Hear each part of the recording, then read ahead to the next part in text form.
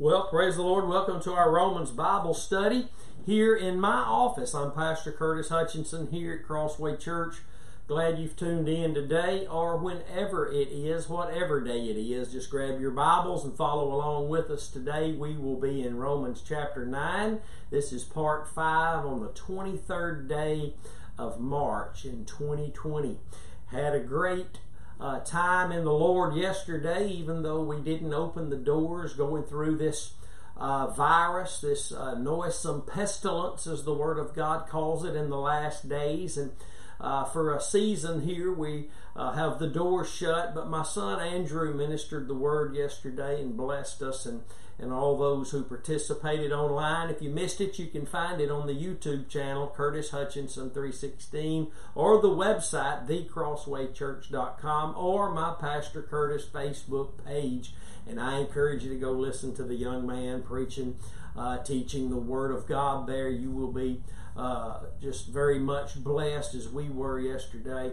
And I'm going to come to the office pretty much every day of the week during this season of turmoil, this season of just whatever you want to call it, this attack on not just the church, not just the world, not just the nation, but the entirety of the world. The spirit of infirmity has been unleashed. We understand that God is behind it, and my attitude toward it is the same. I'm going to say it's the same as what Jesus told the disciples when they said, "Why is this boy blind? Is it because he sinned, or is it because his parents sinned?" And Jesus said, "No. This boy is blind so that the glory of God may be manifest." And that's what I'm believing about this very noisome pestilence that's taking place right now. Nothing happens without God allowing it to happen. And if God is allowing anything to happen, it will be so that He can be glorified in it somehow. And I just pray that our faith would be what it should be. That means in the cross of Christ, and that we would become stronger in the faith in this season that we are in. So I'm going to come to the church up here probably in my office every morning, and for a little time of devotion, and for those who are in their homes following the orders that are coming down from heads of state about being home and staying away from everybody else as much as possible. So if you're in your home, I pray that you'd share this and let people know that I'm going to be up here every morning during the week at 9 a.m. sharing the Word of God. Don't know exactly where we'll be, what we'll be sharing, but I'm going to come up here every morning during this season of attack. We are under attack, but no weapon formed against us shall prosper, God has said, and I believe what God has said over the way anything looks, the way anything feels, anything at all. God's Word has been exalted by His own self above His own name. Therefore I will trust in the Word of the Lord in the darkest hour, because His Word never fails. Hallelujah. And I'm thankful for that. But to our teaching today, Romans chapter 9. Again, this is part 5. And grab your Bibles and we will jump in and hear the Word of the Lord today. Where we are is in chapter 9, as I said, verse 13. And the Bible here says, "As it is written, Jacob have I loved, but Esau have I hated." And I'm going to say something about this. I'm going to make a very simple comment that you never need to move away from. If you move away from it, then you may find yourself in trouble in believing the false predestination teachings that are everywhere on every corner, that God created some to go to hell and God created some to go to heaven. Not in your Bible. You won't ever find that. What you will find are things that totally refute that God didn't create hell for men, that Jesus tasted death by the grace of God for all men, that it's not God's will that any should perish. And those are all scriptures, and you need to know that. If you don't know that, then you will run. Listen, if you don't know what the Bible says, you'll run with anything false that comes along. And if you say, no, I won't, well, it doesn't matter what you say, you already are. If you don't know what the Bible says, you're already running with that which is false, even if it's your own false thinking. But know this morning. To stay on track and to know that which is biblical and right, you've got to understand God never created anyone to hate. And I don't mean He didn't create them to be haters. I mean He never created anyone so that He could hate them. He didn't even create Lucifer so He could one day hate him. And oh, God hates the enemy. God hates the liar, the father of lies, but He did not create him to be able to hate him.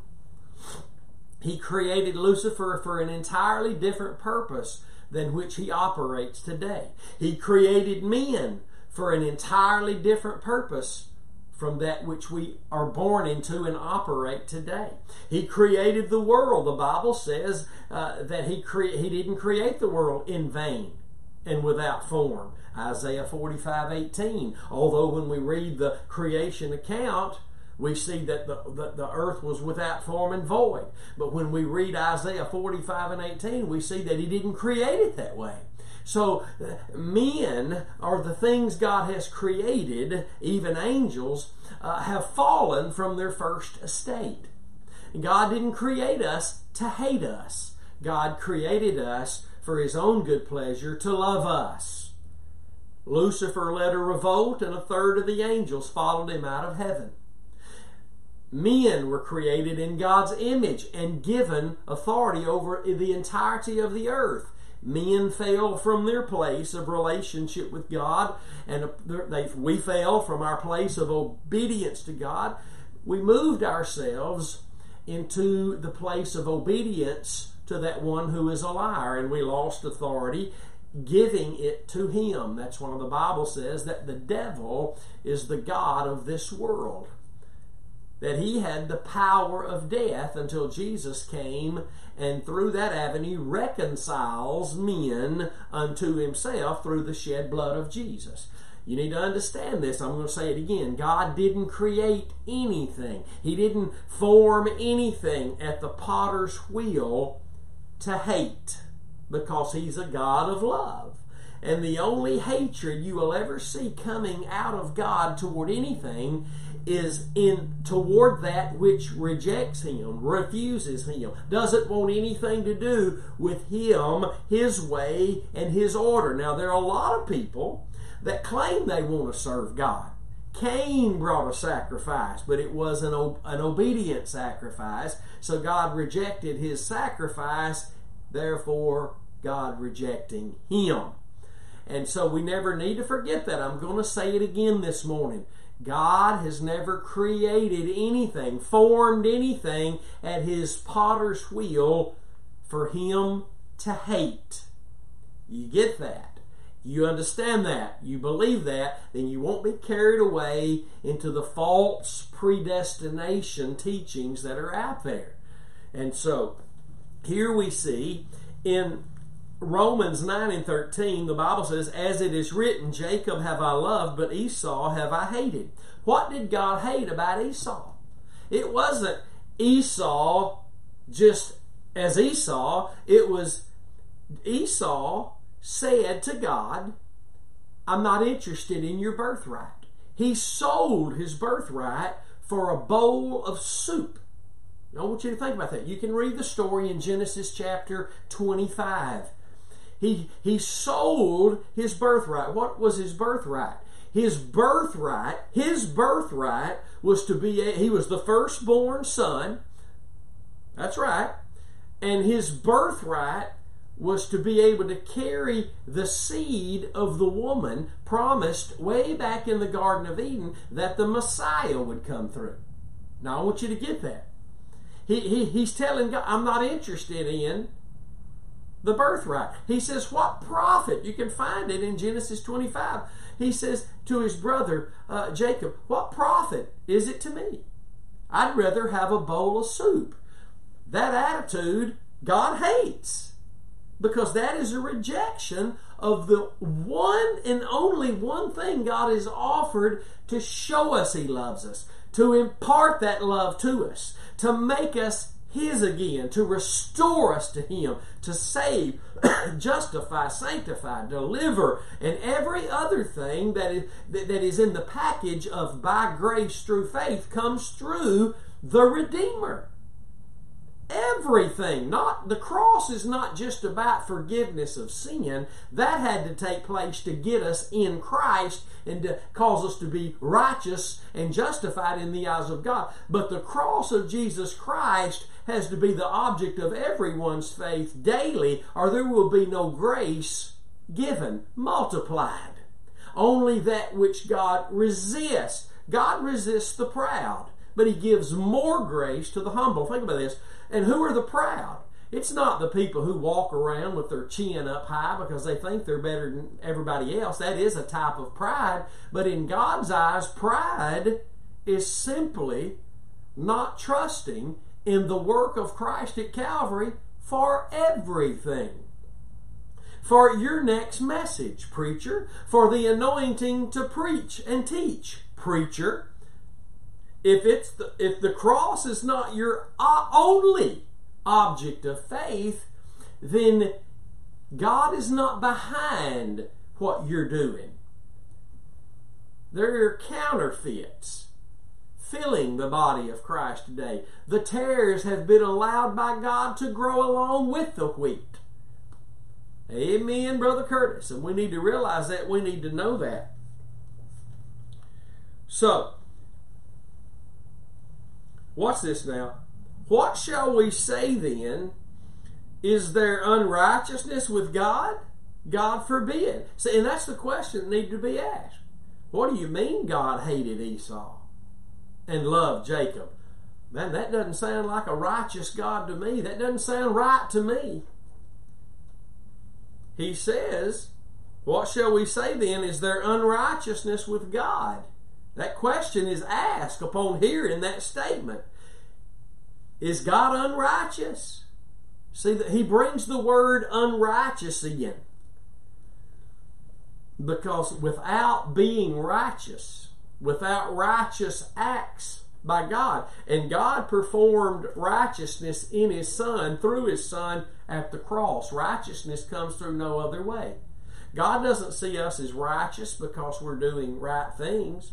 He sees us as righteous exclusively and only through our faith in what His Son did that was righteous in His eyes. It's only through that avenue we've become righteous in Christ before God. It's only through that avenue after we've become righteous in the eyes of God to be able to bear forth the fruits of His righteousness. You understand that, Christian?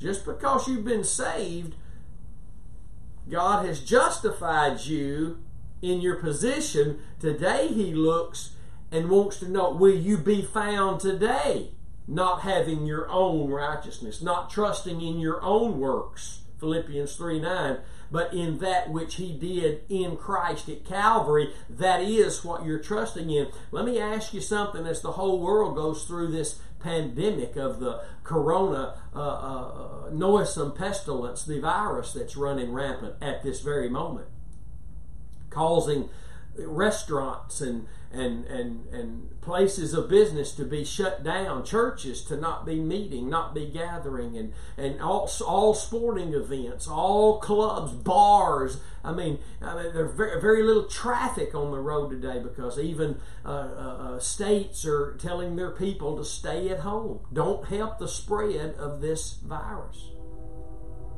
Think about this. God is in the midst of this, rearranging, restructuring, strategically doing things that we don't know about. But God is interested in you today, in your condition. This is what's been wrong with the church, listen to me, for centuries. The church has just rested upon its justification and its position in Christ, and you have to rest upon that and the understanding and the knowledge of that, but you cannot go through this life as a Christian and not understand that God is looking to find you in your condition, in your present condition, your very works. Or is it the works of the Holy Spirit in your life through you because of your faith in the only place God has given you to place your faith for your heart to believe in, and that's in the righteousness of God, Romans 10:10, Jesus Christ and what He did at the cross? You know there is no other avenue for initial or daily grace, which is the only avenue of righteousness other than the death of Jesus. Write it down, Galatians 2:21. There is no other avenue. Yes, we're righteous in Christ, but here's the thing we need to ask ourselves. Is God finding us today? Paul said that I may be found not having mine own righteousness, not trusting in what I'm doing, but in that righteousness that is the righteousness of God by the faith of the Lord Jesus Christ. That means my faith in what He did at Calvary. You need to think about that. God is not unrighteous for resisting the proud, for hating those that resist Him. When God is offering you all things in His Son and you spit in God's face, oh, know this, there's a hatred that comes for God. The Bible says in the book of Proverbs that God is angry with the wicked every day. He's angry with the wicked every day. Why is God angry with the wicked? Because He has offered them all things. In the death of His Son, God gave His only begotten Son, that you and I may not perish, that we were born doing, perishing when we were conceived in our mother's womb, we were perishing, but that we might believe upon Christ and have everlasting life. Praise God, that's good news. So, he says, God forbids that you think that He's unrighteous because He hated Esau and loved Jacob. God forbids you to think that way. God forbids that you think He's unrighteous because He hated Esau and loved Jacob. Now let's keep reading here. For He saith to Moses, and he keeps referring back to Scripture, because there's where we find a confirmation of what is given us in the new covenant. He says, for He said to Moses, I will have mercy on whom I will have mercy, and I will have compassion on whom I will have compassion. So then it is not of him that wills it, nor of him that hastily tries to run after it, but of God, here comes the key phrase, of God that shows mercy. God that shows mercy. Now I'm going to tell you something. Write this down, because we, in our study, righteously divide the Word of God. In Titus chapter 2, the Bible says that the grace of God that brings salvation to me the grace of God that brings salvation has appeared to all men. God's not hiding what He did at Calvary. The Bible has been around. God, as I've heard a great teacher, Brother Larson, say for years, God give every man two things for sure. And that's to be in creation, to see the creation of His, the earth, the heavens, to see it. He gave us all creation, and He gave us all a conscience. Those two things should drive every man to search for God. And those who search for God, for the truth of God, to be saved from their sins by God, will find the truth.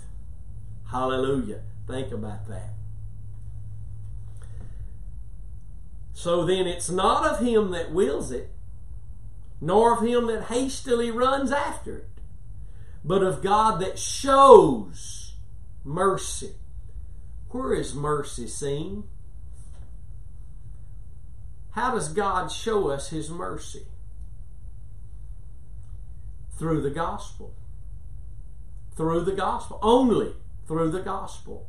In the Old Testament, we read about God creating this nation, Abraham, Isaac, and Jacob, the patriarchs, the 12 tribes of Israel, and establishing in that nation the tabernacle, the place where God dwelt among His people, above the Ark of the Covenant that had on top of it the mercy seat of grace. I add the last part because where there's mercy, God is gracious. Hallelujah. And it's the mercy seat is where the blood was sprinkled. And there God said, I will meet with you and I will commune with you. And here's where you will have your sins atoned for, forgiven. And we can continue to abide together because of the blood being shed. Think about that. And the mercy seat inside the tabernacle, the holiest place of all that only the high priest one day a year could go into, was all symbolic of the one high priest, the last great high priest that would come, Jesus Christ, God's Son, the Lamb of God, to lay his life down for all humanity because God loves all humanity. Hallelujah. Well, I thought here the Bible says God hates some. Let me tell you something, friends, and I said this last week, and I want you to get this. God so loves the world that he gave his only begotten Son, that whosoever believes upon him, one avenue. Oh, God loves the world. But the experience of that love and that mercy is shown only to those who come to the one way he's offered to all of humanity, to save them and to bring them back to a place of fellowship, to reconcile us back to a place of dominion and power and fellowship and love with him. And that is the blood of his Son, Jesus Christ. Oh yes, God loves all the world. But he has narrowed the way of the experience of that love to the cross of his own Son. You need to understand that God's not loving you outside that avenue. There's an angry God outside that avenue. There's a hatred flowing from God outside that avenue. You need to hear that. All those who are rejecting God by rejecting his Son, rejecting the way of the cross, there is a hatred that flows from God. There's a resistance and a rejection. Romans 1:18 says that even those who hold God's truth in an unrighteous context, that his wrath is revealed from heaven against all their ungodliness and unrighteousness. Now that's not just speaking of lost people. That's speaking of preachers who stand in pulpits and hold God's truth in the context of unrighteousness. That means outside the avenue of what Christ did at Calvary for us. The Bible is all about that.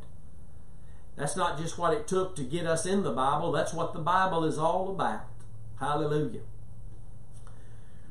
God shows mercy to those who know they need a Savior.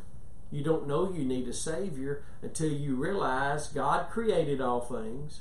I have this conscience that convicts me, that I use my conscience, and every human does, to excuse sin if I'm getting my way. And when I stop getting my way, then I go from excusing sin to accusing of sin. That's Romans 2:14 and 15 for us Gentile world. For God even had the law written in our hearts, and we prove it through our conscience by excusing and accusing. As long as you're doing something, even though it's sinful, if I'm getting something out of it, I'll excuse it. But the moment you turn on me and I stop benefiting from what you're doing, even though it's wrong, I've been allowing it, I've been excusing it as sin. But the moment you turn on me and I stop getting something out of it, I go from excusing it now to calling everybody in the neighborhood and accusing you. See, that all happens in the conscience, and hear me now, it all happens under law. But when grace comes along, I realize I've been forgiven. I've been shown mercy, and therefore I show mercy, and I forgive, and I have the Spirit of God dwelling in me. And as long as I keep choosing to trust in that which Christ did for me at Calvary, to show me that love and to give me that love, then I can keep forgiving and loving. God shows mercy to those who come to him through faith in his Son and what his Son did at Calvary. For there is no mercy outside of that. We get it wrong We get it wrong when we say God is being merciful to the world. No, no, no, no, no. God is being long-suffering toward the world. He's patiently waiting on all those that hate Him today to see Him today. Like the thief on the cross, there was two. In a moment, one of the thieves began to believe upon Christ. God is long-suffering. Mercy only comes through way of the cross to those who God shows it to. When they hear the gospel, they realize they're a sinner, they need a Savior. They're hearing the Jesus of the gospel, the Jesus who laid His life down because God sent Him out of a pure love of who He is. And Jesus loved us enough to come and lay His own life down. He loved the Father and us enough to do it. And the Holy Spirit loves you enough today to keep reminding you that this is the only avenue through which God will operate. How it's the only avenue of love. And if our faith is legitimate, Galatians 5 and 6, it works by that love. Not some love out here. Well, I think I'll just go love folks and that'll be faith. No. God looks for a man in the deepest part of who he is, the heart of man, not the thing pumping our blood, but with the heart of who we are, we believe upon the righteousness of God. That's what we believed upon. When we trusted Christ, God was showing us His mercy. God wants to save everybody. Don't believe the lie for 1 minute that God created some so that He can hate some. That's being taught. And that's a lie in and of itself. They don't understand the Scripture. They don't understand the Scriptures. Just like the folks in Jesus' day couldn't understand why. Well, if this woman was married to him and he died, and she then married his brother and he died, and she just went down the list and they all kept dying before it was over, she'd done been married to every brother. Well, whose wife is she going to be in heaven? Jesus said, "You err, not knowing the Scriptures nor the power of God." Let me tell you something, folks. When God shows up on a day like today and gives you flat out Scripture, you better let go of that which you've been taught that's false. Because as I said last session, if you don't, your conscience can't be clear before God. If you see Scripture that tells you it's not God's will that any should perish, that Jesus tasted death by the grace of God for all men, those two Scriptures alone, plus Jesus taught us that God didn't create hell for men. God didn't create hell for men. And hell will be full of only those who hated God and God hated. I want you to hear that. Because they rejected Him. They didn't want to know Him. They had no intention of ever serving God. It's like the German scientist, I forget his name, that said, "I don't believe in God. I won't ever believe in God. If you bring God and stand Him in front of me, I will believe Him all the more. I will believe not upon Him all the more." Just like Pharaoh. But know this as I close today. The Bible says in Psalms 33 and 15, never remember this. Never remember this. Always remember this. Never forget it. God shapens all men's heart alike. You need to know these Scriptures you've been given today. This is what the equipping of the saints is all about, so that you won't jump on every bandwagon of false wind of doctrine that blows through town, because men show up anointed of the devil to twist Scriptures to get you to believe something that's not true. Something that would make you think God didn't give His Son for everybody. That God created some to literally be in hell. That's not in your Bibles. And the Scriptures men use to try to tell you that, they pervert the Scriptures, therefore their faith is perverted, therefore they are perverted before God. Then he goes into this Scripture in verse 17, "For the Scripture said unto Pharaoh, For even for this same purpose have I raised you up, that I might show my power in you, and that my name might be declared throughout all the earth." Now we're going to stop right there because we're out of time. But we're going to start right here in the next session. Because This is very important. God raised Pharaoh up. God raises even those that will rebel against him up, to use them to show his power through the usage he gets out of them. Know that God is using the devil today. Not the same way he uses us,